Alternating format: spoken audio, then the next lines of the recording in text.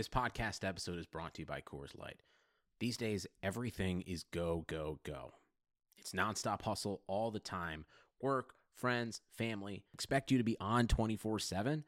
Well, sometimes you just need to reach for a Coors Light because it's made to chill. Coors Light is cold lagered, cold filtered, and cold packaged.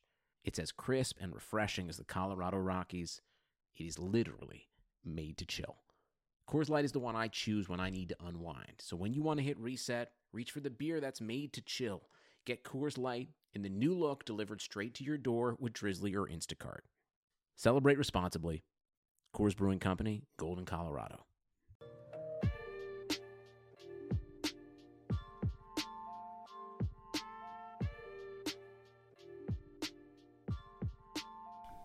Welcome to Browns Film Breakdown. I'm your host, Jake Burns, writer for the OBR, writer for Cleveland.com, coming at you guys here on Tuesday morning, a couple days after the Super Bowl. Everything is sort of processed.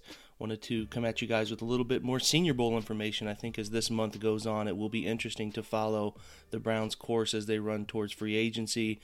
It'll be interesting also as the scouts have a lot more time to break down some of these college prospects, talk about who had their best Senior Bowl, who really helped themselves, who hurt themselves, some names the Browns should keep their eye on. Seems as though the Browns have picked up steam a little bit with Jeffrey Simmons, D-tackle out of Mississippi State, who I think most of us could have deduced that John Dorsey would be very interested in due to the obviously the fantastic play on the football field, but a little bit of a red flag. I will remove the words little bit of it. It is certainly a red flag from his past with an assault charge. And I think that as time wears on here, we're going to see the Browns are connected to more and more of those guys as John Dorsey seems to be keen on what he calls second chances. So the connection to Jeffrey Simmons makes a lot of sense, and I think the Browns are going to be real contenders for him at 17, but it seems as though somebody in the front office has been connected to saying the Browns are very keen on him. So certainly a name to pay attention to for Browns fans. It will obviously be up and down. There's going to be a ton of different names thrown out from now until the draft, and free agency will dictate a lot of that. I've talked ad nauseum about free agency and how I think the Browns have to go about attacking that situation with, I think they need to come out of it with at least one starting caliber defensive end.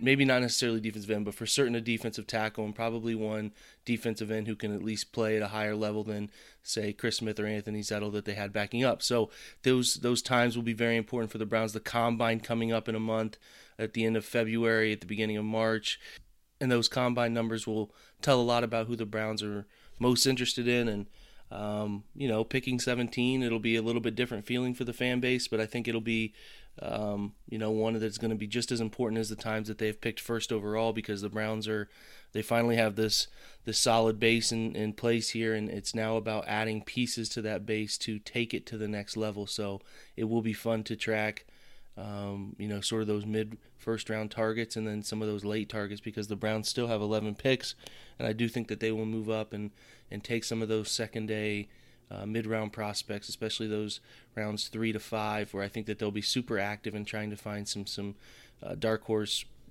sleeper-type prospects. So that's what we want to adjust. But before we get to today's guest, I want to talk to you guys about another Browns podcast, The Rebuild.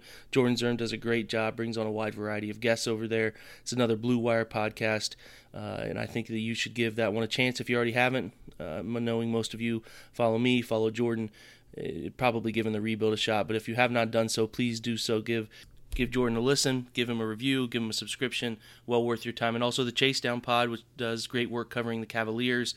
They're worth your time as well. I know it's a tough season for the Cavs, but Justin and Carter do a great job breaking down sort of the trade deadline, how things are going to pan out for the Cavs, getting some return as they just shipped off Rodney Hood, and they might ship off a couple more pieces. So if you get a chance, listen to the Chase Down Pod, another Blue Wire podcast, which is also worth your time. But let's dive into the good stuff and get over to our guest, guys.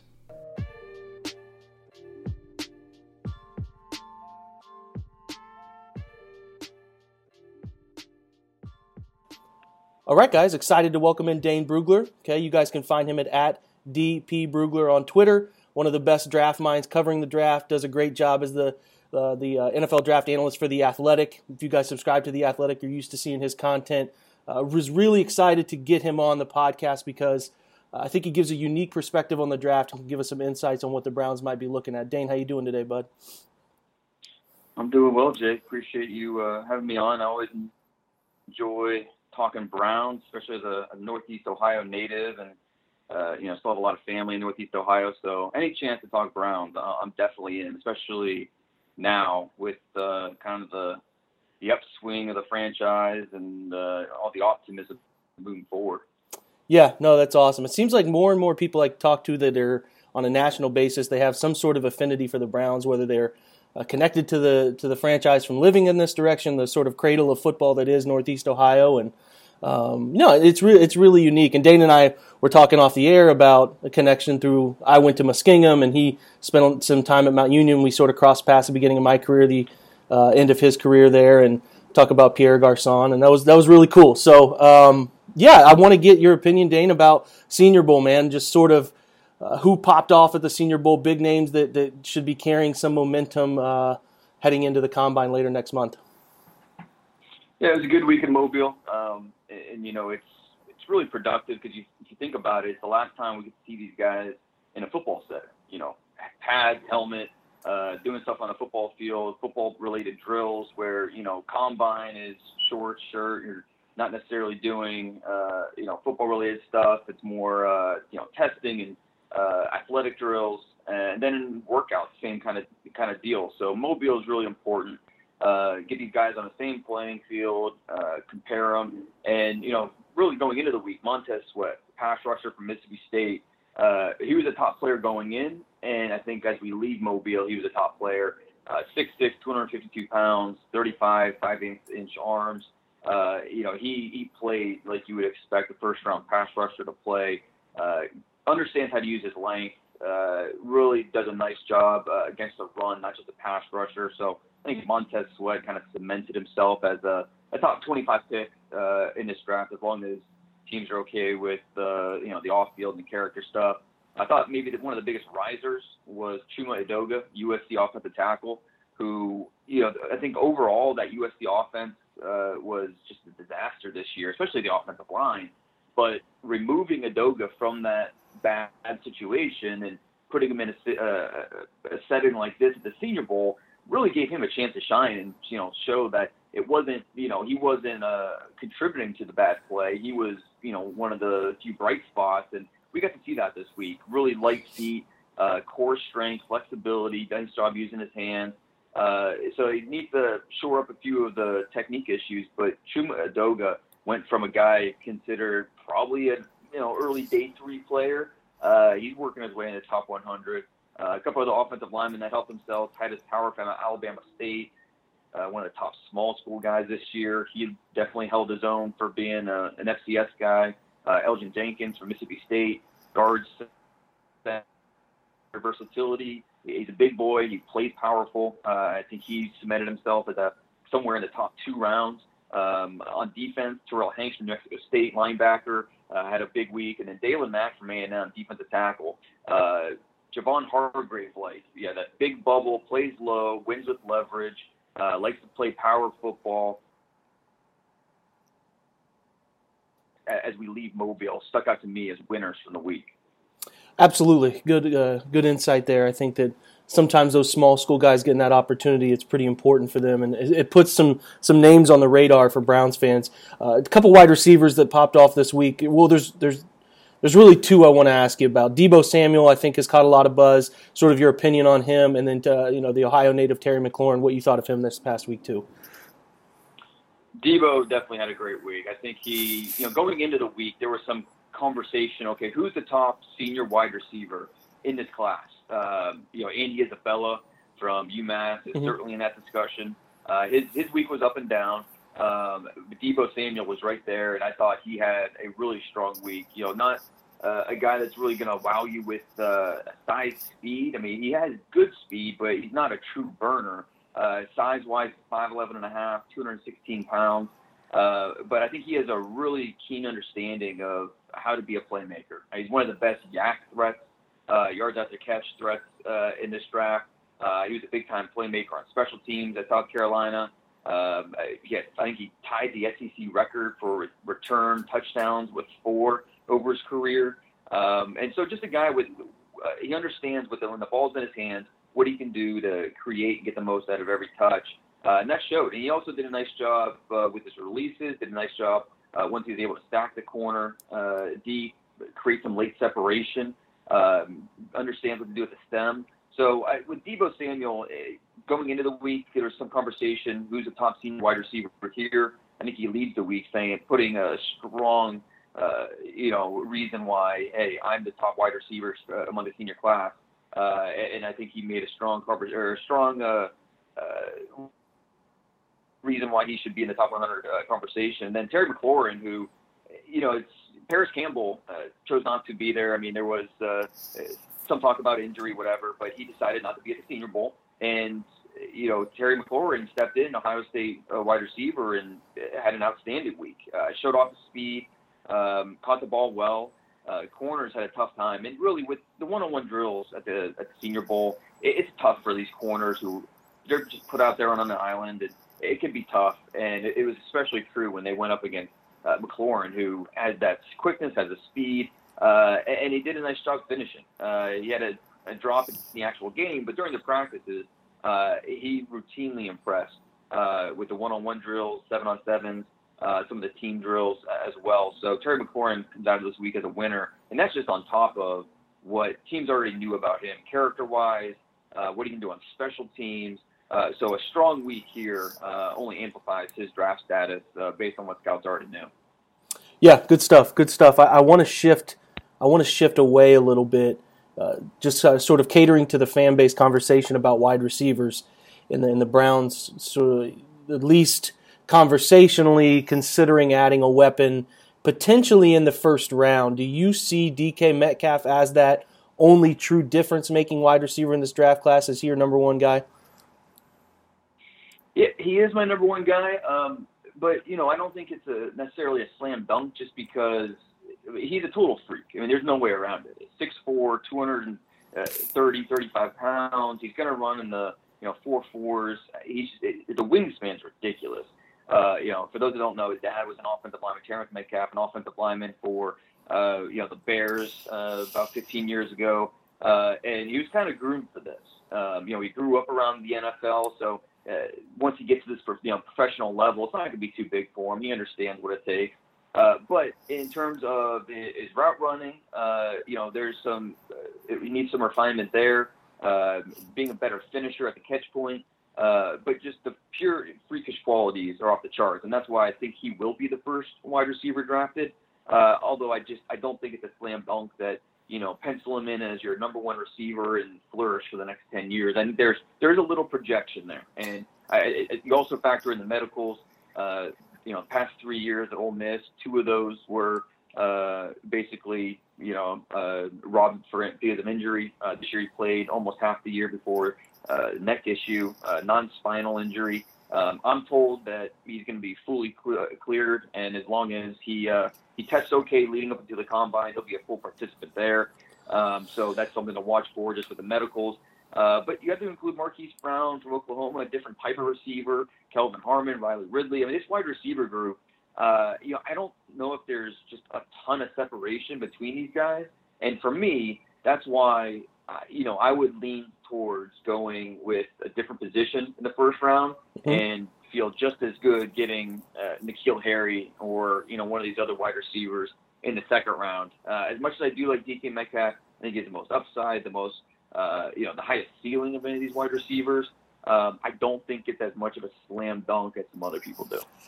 It's interesting because the Browns would put somebody like Metcalf in an ideal scenario where they're not forcing them with Landry's probably the last year of his contract, and some of the pieces in Perriman and Callaway and Higgins, that they could put somebody like Metcalf in a situation where they don't necessarily have to thrive right away. It could be a sort of bring them along process, which is different from what the Browns have had to do with any other wide receiver they brought in, even just dating back to last year with Callaway. They needed somebody like him to produce right away. So it would be an ideal situation for them if they decided to go the Metcalf route.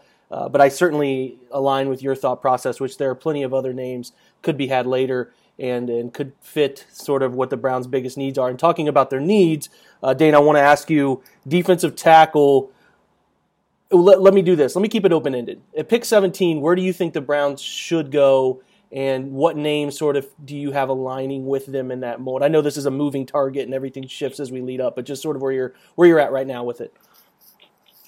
Yeah, and I'm working on a 2-round mock draft right now. It's gonna go up on Monday, day after the Super Bowl. So it's a 2-rounder, so I'm sure I'll receive double the criticism for those picks. But honestly, doing a Browns mock draft right now, it's tough because I expect them to be very active in free agency. They've got $75-80 million that they could potentially spend. So I think knowing John Dorsey, I think that they're going to try and fill as many needs as they can through free agency, and then going into the draft, they'll have a full menu of options. But I think we're on the same. You're thinking the same in terms of defensive tackle. I think that's where that could potentially be the best fit for them at 17 in the first round. A good chance to upgrade the offensive line, especially that interior. It could be an ideal scenario if either Jeffrey Simmons, and Ed Oliver, a Christian Wilkins, if one of them is there at 17, to me that makes all the sense in the world to go that route. Simmons, he's a slam dunk top 10 player if we're just talking about talent. But not everybody's going to be on board with the character, so he could slip just a little bit. We know John Dorsey is not afraid to take a chance on character as long as their background work and interviews check out well. So I think Simmons could be in play at 17 if he's still around. Ed Oliver, there's some fit concerns there.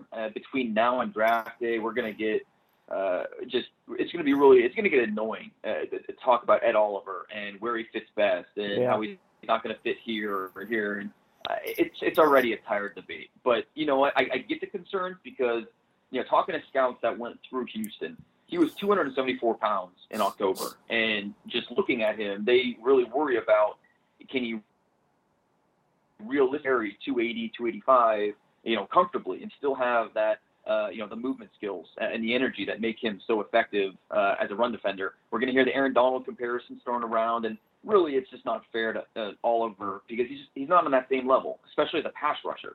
He doesn't bring that same refinement getting after the quarterback, at least right now. And so I think, in terms of body type, there's some similarities, but play styles are different.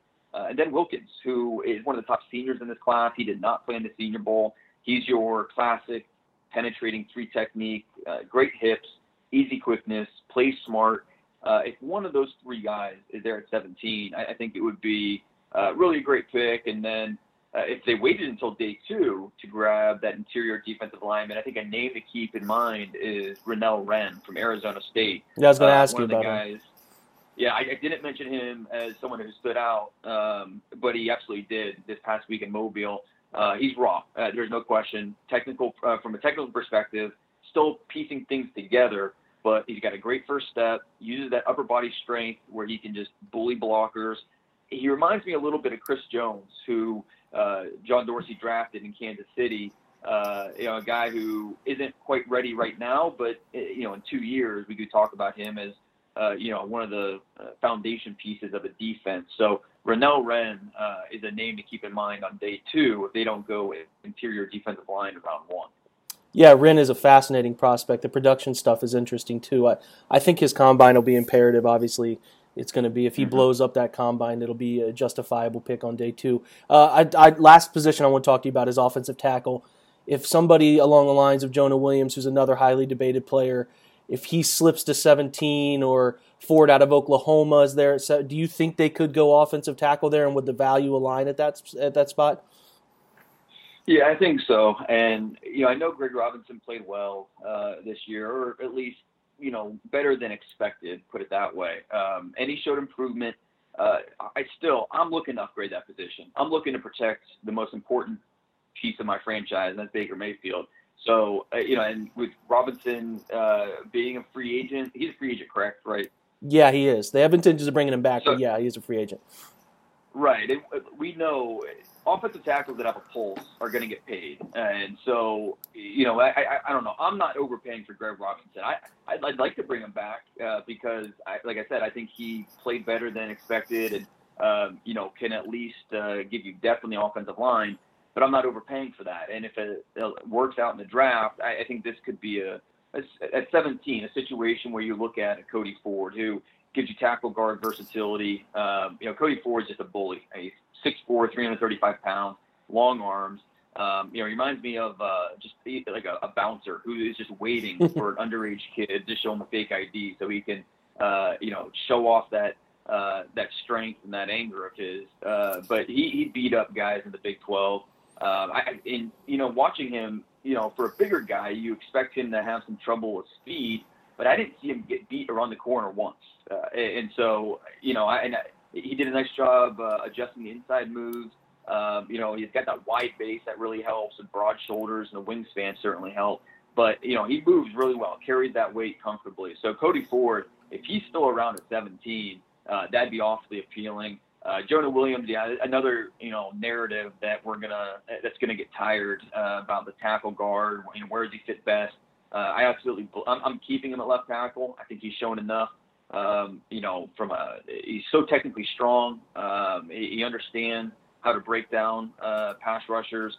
There's some Joe Thomas to his game with, he doesn't have that great length, doesn't necessarily check every box in terms of what you're looking for, and a Tyron Smith type of left tackle in the NFL, but he gets the job done. And so could he be a Pro Bowl guard in the NFL? Sure, I think he could be, but I also think he could be, an impact tackle as well. So, all these offensive linemen, Jawan Taylor from Florida belongs in that conversation, Greg Little from Ole Miss, any of those four, and even Andre Dillard. I think he's more of a late one, but any of those 5 offensive linemen, depending on what happens in free agency and what the Browns do, there's no such thing as having too much offensive line help, too much offensive line depth. I think all 5 of those names are worth keeping on the radar for the Browns as a possibility.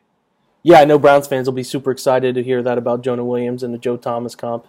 Everybody misses Joe up this way. But yeah, I think that tackle might be something that's not sexy necessarily.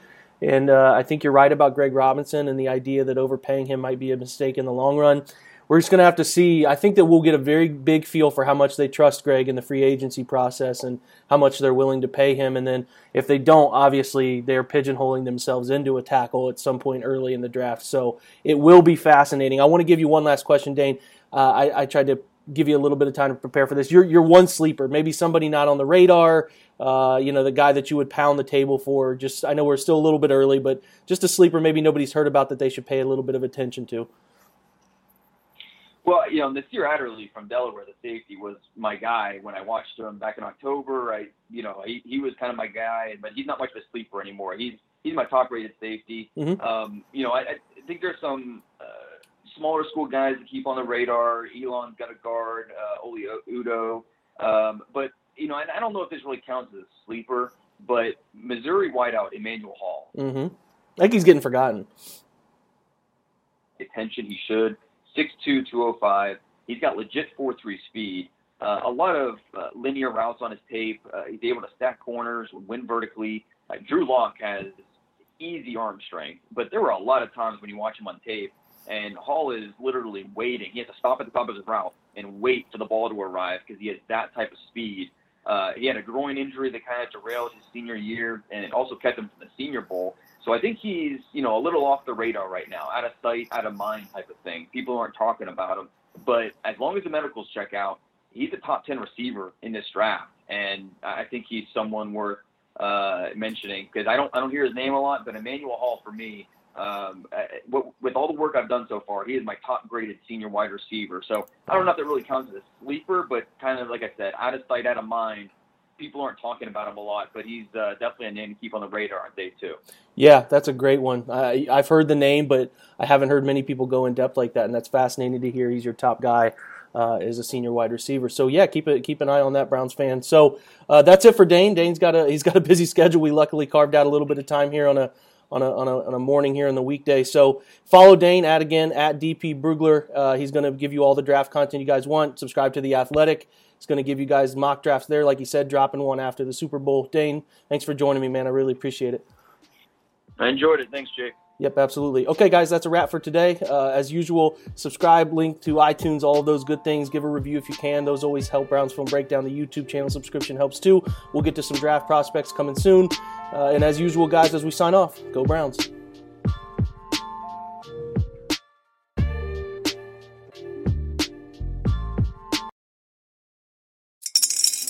Spring is in the air at Littleton Coin Company, and we want to help you brighten your collection.